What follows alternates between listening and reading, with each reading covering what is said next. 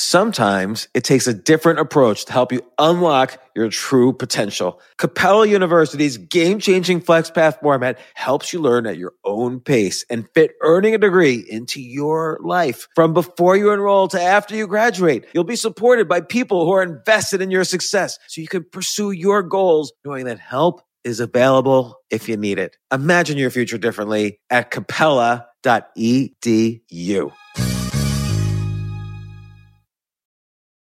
When it comes to buying your first home, everyone has questions. Can we even afford to buy a house right now?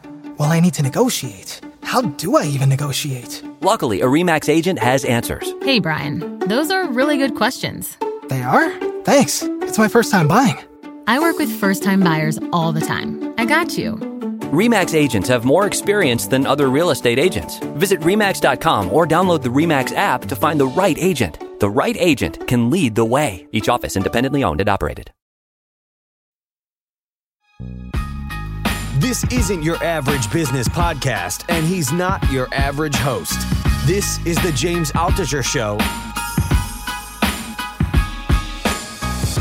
Today on the James Altucher Show.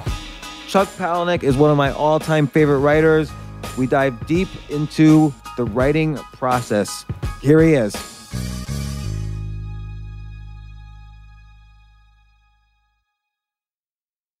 At one point you say, my point is, how can I ask you to trust me on this when I don't even trust myself? What exactly did you mean by that? Did you call into question the story's truth?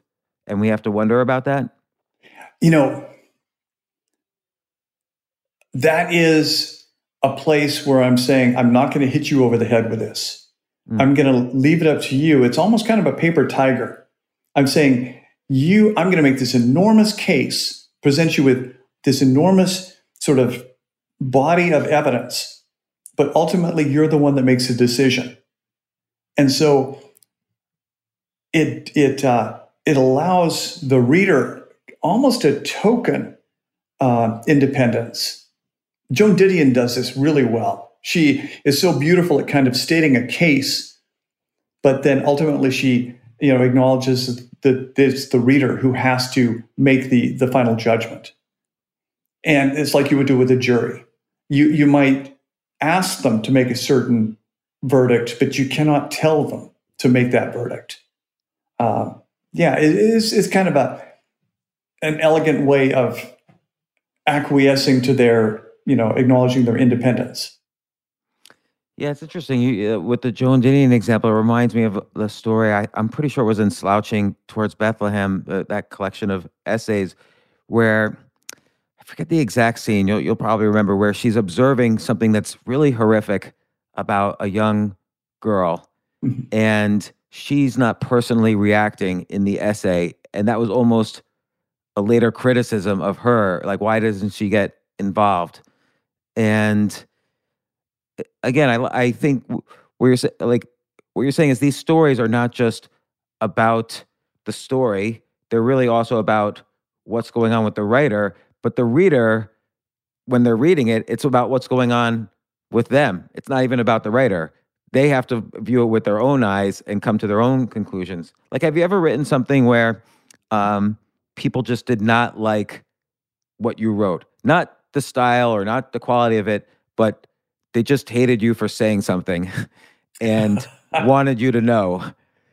Oh, that's a little part of everything. There were lines in Fight Club that were so incendiary that people were just furious about them. And they're still the lines that people go to kind of, deride the book. There was one line in Fight Club, and I thought it was innocuous. It was describing the kind of guys you would see in Fight Club. And the line was, the men you see in Fight Club were the generation raised by women, or something like that, to some extent. And every single mother, I think, in America jumped on that line and hated the book just because of that one line, or hated the movie because of that one line. I think that was the Rosie O'Donnell case. That she was your former neighbor, wasn't she? You lived in the same building. No, I don't know. Actually, Joan Didion was a former neighbor, and Joseph Heller, but I don't know about Rosie O'Donnell, actually. Nora Ephron had lived in that Nora building. Ephron, yeah. Nora Ephron also. And Rosie O'Donnell, the week before the movie came out, she went on air and she gave the entire plot. She spoiled the entire movie, and she advocated that people should not go to this movie because she told the twist. She told everything that was going to happen. And she's she was very pissed off by that line. So I try to have at least one of those lines in everything, a line that will really, really be a step too far. Because I come from the punk generation where unless you take that step too far that you're really uncomfortable with, then you're later going to regret when you get to be 59 years old. You're going to think, why the hell didn't I go there when I was 32? Why was I holding back? Why was I such a chicken shit? And so there's got to be that step too far, that line that really ticks people off, or I will beat myself up for the rest of my life. And it's not just a line constructed to piss people off. It's a truth for you. It's what you felt when writing that, or always feel. But you have that feeling it's a little over the edge that some people are going to react to this. And then when they do react to it, like with Rosie O'Donnell in that example, like that, she's putting her hand in your pocket and taking money out of it potentially. You don't know. It's a week before the movie comes out. So what was your personal reaction? Like, how did you deal with that? At the time, I wasn't even aware of it. I think 20th Century Fox was much more invested than I was. So they were probably livid about it. And to tell the truth, I live such a unlikely life. I'm surprised that anything of mine ever gets published. And so it's really easy for me to put these things in there because I never really see them. I never really perceived them as ever reaching an audience. So again, it's got to surprise or offend me first because I don't expect it to reach anybody else. It reminds me too that you have certainly an absurdist quality to all of your writing and this one as well, where you get the sense by the end. I can mention the name of the first story you write about is this woman Susie who's writes captions for celebrity gardens, photos of celebrity gardens, and there's a sadness to the story by the end. And I would describe this with a lot of your writing is that you get this sense that the past is meaningful and meaningless at the same time. It's meaningful to these people because this is what they spend their lives doing. It's meaningful to find out how TED adjacent you are compared to another person because it's a bonding thing. That's how these people, the small talk of these people get to know each other in a weird way. But on the other hand, it's completely meaningless. Like it has no real it's not important how many blocks away their family lived from Ted Bundy. And out of that, you have to construct the reader, the writer, the characters kind of have to construct their own meaning from it, and that's fine, but you're not going to attribute a meaning to it. Like, again, I'm wondering how conscious is the absurdism in the very philosophical sense of absurdism? The story starts by saying, we're going to talk about stories, writing stories, and the story ends with creating something from words. So it begins and ends with that kind of hat tip to the fact that this is just symbols on paper, that this is just a string of sort of nonsense, of some things written down that ultimately don't make any sense whatsoever, that they're just things that evoke a reaction. They're not real things. They don't exist. None of this exists. And I think in a way it is that makes it even more tragic that everything that's depicted inside the story has passed, because it's saying ultimately everything will pass. And it's that acknowledgement of, romantic fatalism. Yeah, and it's funny, like Albert Camus, who wrote about absurdism and his novels he sort of defined it to some extent. And he does always say, even though nothing has meaning, and I'm paraphrasing him, even though maybe everything's meaningless, at the end of the day, choose love. And you get that sense that you love these characters, and And but you just brought up a really fascinating point that I didn't realize until you said it. The last few paragraphs there, or the last paragraph, really is very different from how you begin the story, the essay. You begin in the, like you said, in this very kind of like, I'm gonna tell stories. This is gonna be kind of my advice. So you get the sense, oh, is he writing an advice for writing or a how-to on writing book? And then and it's very direct and super minimalist. And then at the end, you're right. It's like, and I didn't think you consciously did this. You write it's very beautifully worded. You became a kind of traditional literary author at the end. I don't know if I'm describing with the right phrase. Maybe that's not how you think of it, but was that intentional? You just sort of suggested it was. The first person that I sent the essay to was Amy Hempel, because she I love her stories. That story, her sort of signature story, in the cemetery where Al Jolson is buried. It is absolutely gorgeous. It is memoir. It's fictionalized memoir. And it has the through line of the gorilla that's taught sign language. And the last image in the story is that gorilla in this moment of complete heartbreak, as the gorilla is doing a thing that signifies a thing. It's just doing symbols that no longer mean anything.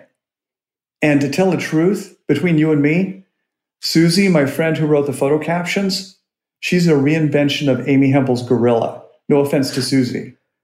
Wow, but that's really interesting. Susie is introduced to play the role of that other, that gorilla that is taught a symbol of signing, of telling stories with symbols. And then she's revisited in different ways to keep her present on the page, like that gorilla is. There's very funny stories in the middle of the Amy Hempel story that revisit the gorilla's progress.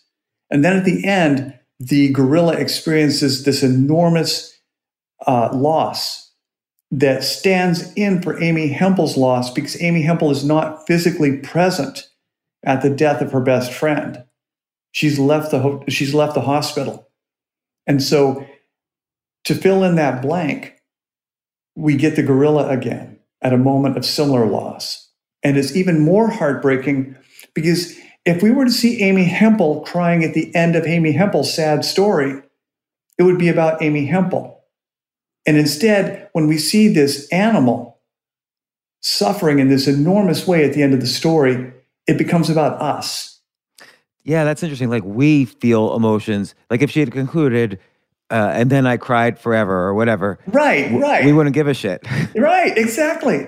But there was something else in the Susie story, which is that the gardener said to her, every photo you see is taken before.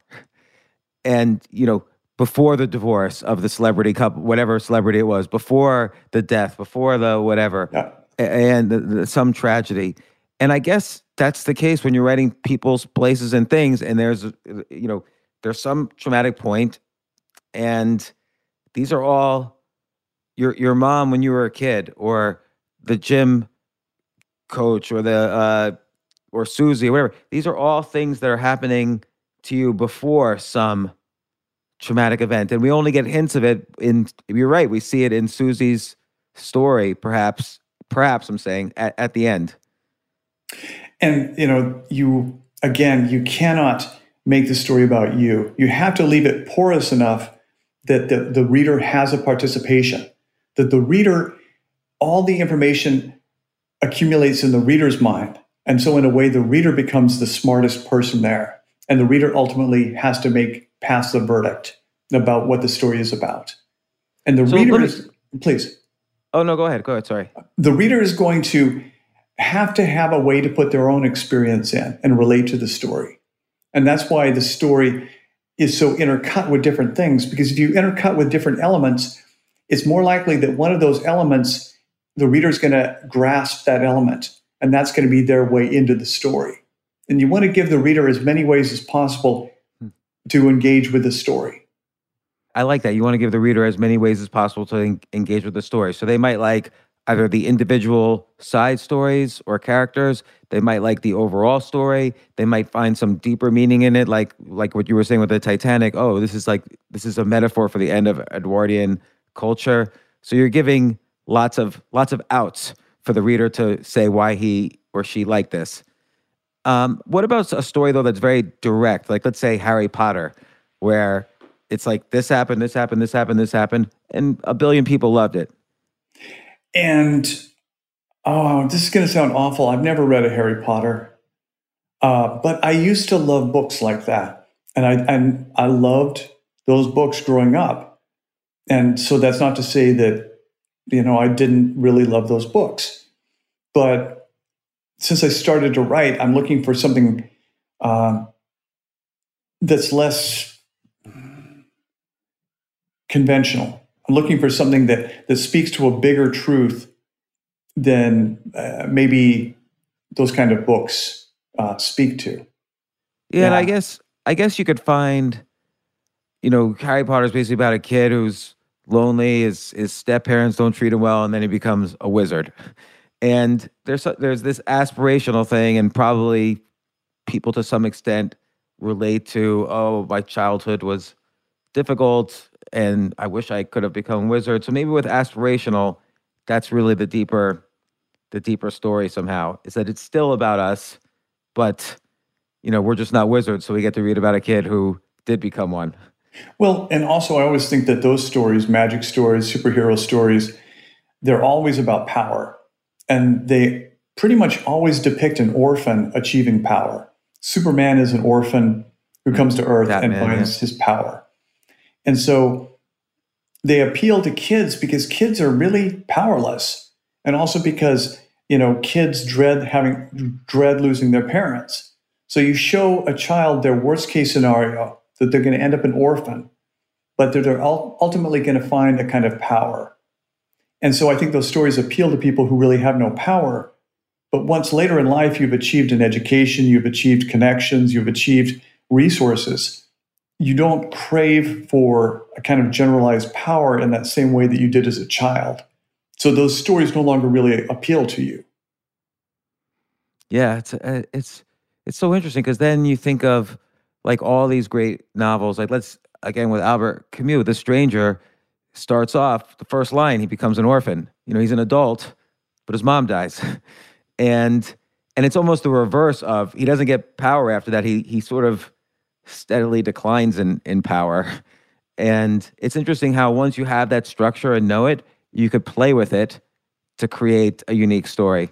But doesn't The Stranger end with him throwing the priest out of the cell? And in a way, on the eve of his execution, he finally sheds all of the presuppositions of his entire life. And he has just a few hours of complete enlightenment as he throws the priest out and he looks at the moon and he sees the moon for the first time in his entire life. And he realizes, I am finally alive. And he's alive right on the cusp of about being killed. But that represents a victory when you compare it to someone who dies without ever being alive. And so ultimately, his downfall after his mother's death is not about losing real things. It's about losing fake things. It's so interesting. Like this is so valuable for anyone listening to this who's a writer or a storyteller of any sort. This is like now you like look at Star Wars as an example. Star Wars, he's an orphan in the beginning, or you think he is. And I'm just taking a very direct, simple, basic example that kids love. Of course, by the end, he's in a very direct way, he's fully powerful. And knowing again, these not necessarily tricks, but these sort of primal truths about storytelling, I wonder if there's something about storytelling that is primal, that's sort of imprinted on our brain so that we respond to stories that, whether we know it or not, have this deeper significance. Like I didn't think about that in terms of The Stranger, but I reacted strongly to that novel. I've read it like 10 times. And there's something primal that these stories hit you with.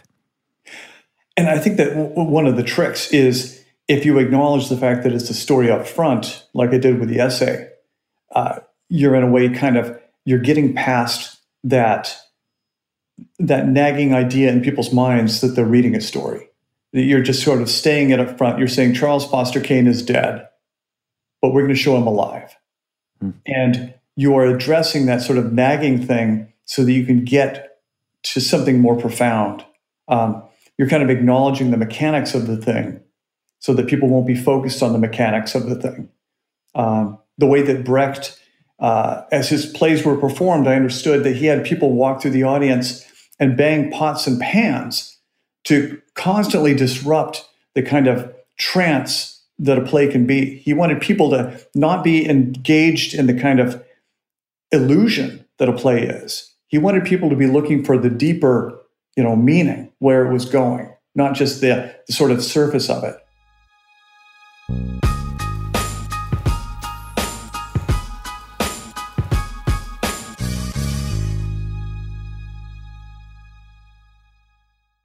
Yes, it's totally true. Airbnb has changed my life. If anything, they have made my life so much better. Like, I used to live in Airbnbs. I lived in over 100 or 200 different Airbnbs over a 3-year period, and I loved it. I became a really good guest of Airbnbs, and I got to know lots of hosts. So when I initially owned a house, of course, the first thing I thought was, I'm going to turn my house into an Airbnb because I travel a lot. So why leave my house unused when I can make a side income by letting others Airbnb my house or come to stay in my house as guests? And having my own Airbnb or being a host for Airbnb has allowed me to do just that. And I've met other hosts. I've actually spoken at Airbnb's host conference. I think it was in 2017. I met so many just nice hosts. It's a great community. And I love, turning my own home into an Airbnb. Like, I'm traveling to Austin next month.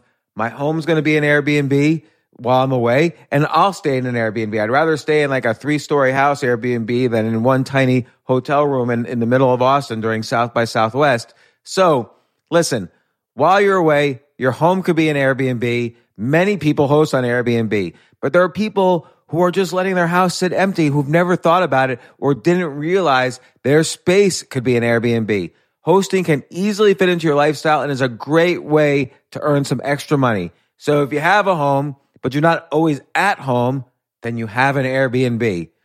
Your home might be worth more than you think. Find out how much at airbnb.com/host.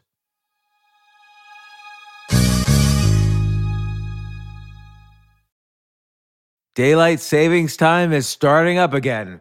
Okay, podcast is over. That's all you needed to know. But why do we have daylight savings time? Answer: to give us more daylight from March through November. By setting your clocks forward, it may feel like there are more hours in the day when we initially start daylight savings. But if you're hiring, it doesn't necessarily help you find qualified candidates for your roles any sooner. There's only one way to do that: ZipRecruiter. And right now you can try it for free at ZipRecruiter.com/James. ZipRecruiter works around the clock to find qualified candidates for you. Once you post your job on ZipRecruiter, they send it to 100+ job sites so you reach more of the right people. This is such a brilliant idea for a business, and ZipRecruiter did it. So ZipRecruiter's smart technology also quickly scans thousands of resumes to identify people whose skills and experience match your job. I've used ZipRecruiter, particularly as a potential employee, and I still, to this day, get messages every day. James Altucher, would you like to apply to be VP of Entertainment at NBC or whatever? So there's just nonstop emails. Like, I got 5 or 6 emails today because a year ago I signed up for ZipRecruiter. So spring forward with a new hiring partner, ZipRecruiter, and find top talent sooner. See why 4 out of 5 employers who post on ZipRecruiter get a quality candidate within the first day. Just go to this exclusive web address to try ZipRecruiter for free. ZipRecruiter.com/James. Once again, that's ZipRecruiter.com/James. ZipRecruiter, the smartest way to hire.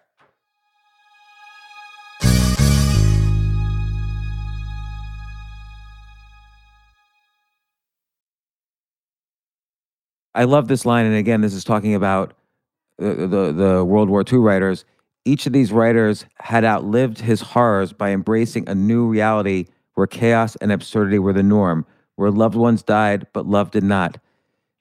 And I like that again because it's absurd. The stories they tell are absurd, but you do find this backbone in in love for whether it's love for the characters or horror about the event. But there's always kind of like this backbone, and which is the important, which ultimately is the real story. And I'm thinking even like take Old Man in the Sea. Right? Who cares about a guy who fishes? But there's a deeper story that readers right away could connect with, and which is structured even in the language he uses, which I find to be really interesting. Like structure is so important. That's what you basically describe in this book. Yeah. And another sort of Lishian minimalist thing is that Lish teaches that the readers have reached a point where they don't just accept a story. Maybe children will accept a story, but especially these days, as soon as you say anything to somebody, they say, "What was your source? Who told you that?" Because the first thing they want to do is negate it by negating the source. And so Lish said, you have to create this kind of at least false context for the telling of the story, because people will not just accept a story anymore. They know a story has an agenda. They want to know who's telling the story, why they're telling the story. They want to know all these things about the story before they want to hear the story.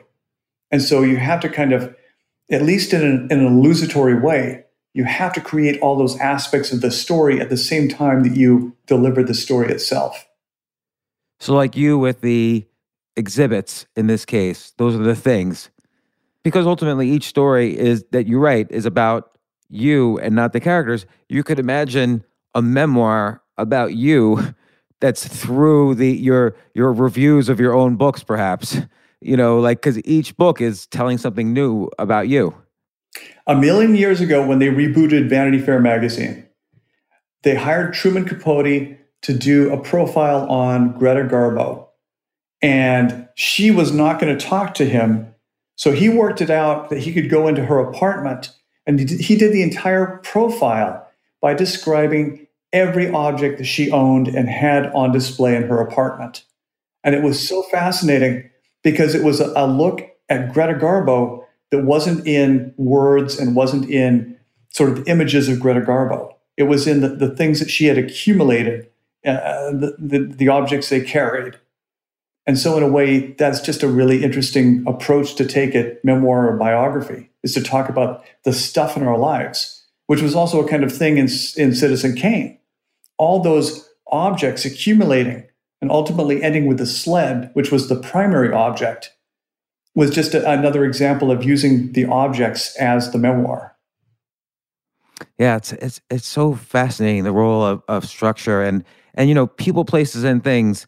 The title, what does that come from? That comes from like kind of like a first grader learning about writing. Describe, you know, the people, places, and things here, and that's how you write a story. Or what specifically does that come from? Because I can't remember. You know, I just made it up. I thought it seemed like the most sort of boiled down aspect of what is this story about. And it's not even and things. It's just people, comma, places, comma, things. Yeah. Yeah. Oh, yeah. Right. People. That's interesting. You know. By the way, this is neither here nor there. But when I first time I read it, I started by accident on the second page. So the first page has when you're learning to write, never start with your most important story. So I thought the first page, the first time I read it, started with case in point. A friend named Susie used to write photo captions. And so I thought, okay, this is Chuck starting like mid sentence almost, or mid paragraph. And that's like an interesting device that it throws the reader right into this situation that's happening. That would be very Brett Ellis, because he did that in Rules of Attraction, where it just kind of ellipses into the story and then at the end ellipses out of the book. So there was no really clear beginning or end. I thought that was really smart. Yeah, that's funny. And again, structure is so important. People don't realize, I think, how important structure is, just as important as the words for telling what the story is. And again, that's what I appreciated so much. Not only the stories you tell, but the structure of this, your writing style. I saw, having read Consider This, your book about writing, I saw so many different ideas from that book in the writing of this. It really kind of underlined for me, how great these books are or essays or whatever. So People, Places, Things, is it only available at Scribd right now? SCRIBD.com? It is, and they paid for it. And so I have to, drive as much traffic there as possible so they can make back their investment. Well, I hope they do, because I'm an investor in Scribd. So, thank you. Yeah, so everybody go to Scribd.com right now and download as many copies as possible. Not only that, I did a Scribd original as well back in the day. So knock yourself out. But Chuck Palahniuk, did I say it right? James, I can't say your name either. So it's all good. I'll touch her? It's like, I'll touch her fast. I'll touch her. It's funny because years ago I met Michael Chabon, and we were sharing a cab, and he introduced me to his wife, and he said, "This is my wife, Ayala." And he said, "I never say my wife's name, Ayala." And I have never forgotten her name. That was 20 years ago. So I'll touch her. I went to grad school in 1989, which is the year, I think that was the year Mysteries of Pittsburgh by Michael Chabon came out. And I was going to graduate school at Carnegie Mellon in Pittsburgh. And I just loved that book. And because I thought, I'm going to have an experience in Pittsburgh like this main character.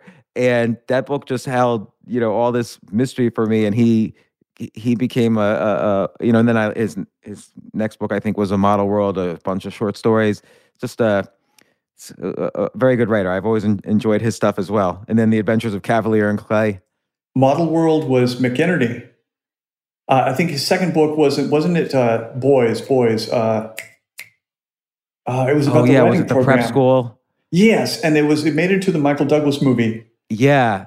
Something I forgot Boys. what the name of that was. Wonder Boys. Yeah, Wonder Boys. That was a great book too. So, but that just brought back that memory. Well, Chuck, thanks so much. Again, if you want to read a great story or great advice about writing, it really is a remarkable essay. I've read it several times. I've enjoyed it, and it's so creatively done.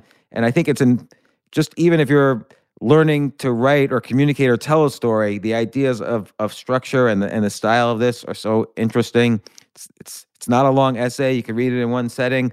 Go to Scribd or Scribd. I never know how to say it. Scribd.com.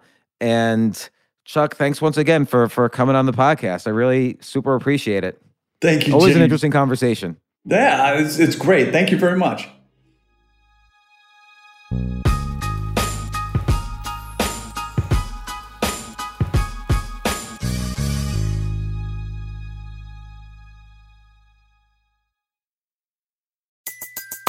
Everybody in your crew identifies as either Big Mac Burger, McNuggets, or McCrispy Sandwich.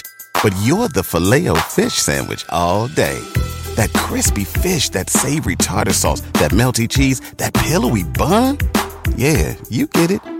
Every time. And if you love the Filet-O-Fish, right now you can catch two of the classics you love for just $6. Limited time only. Price and participation may vary. Cannot be combined with any other offer. Single item at regular price. Ba-da-ba-ba-ba.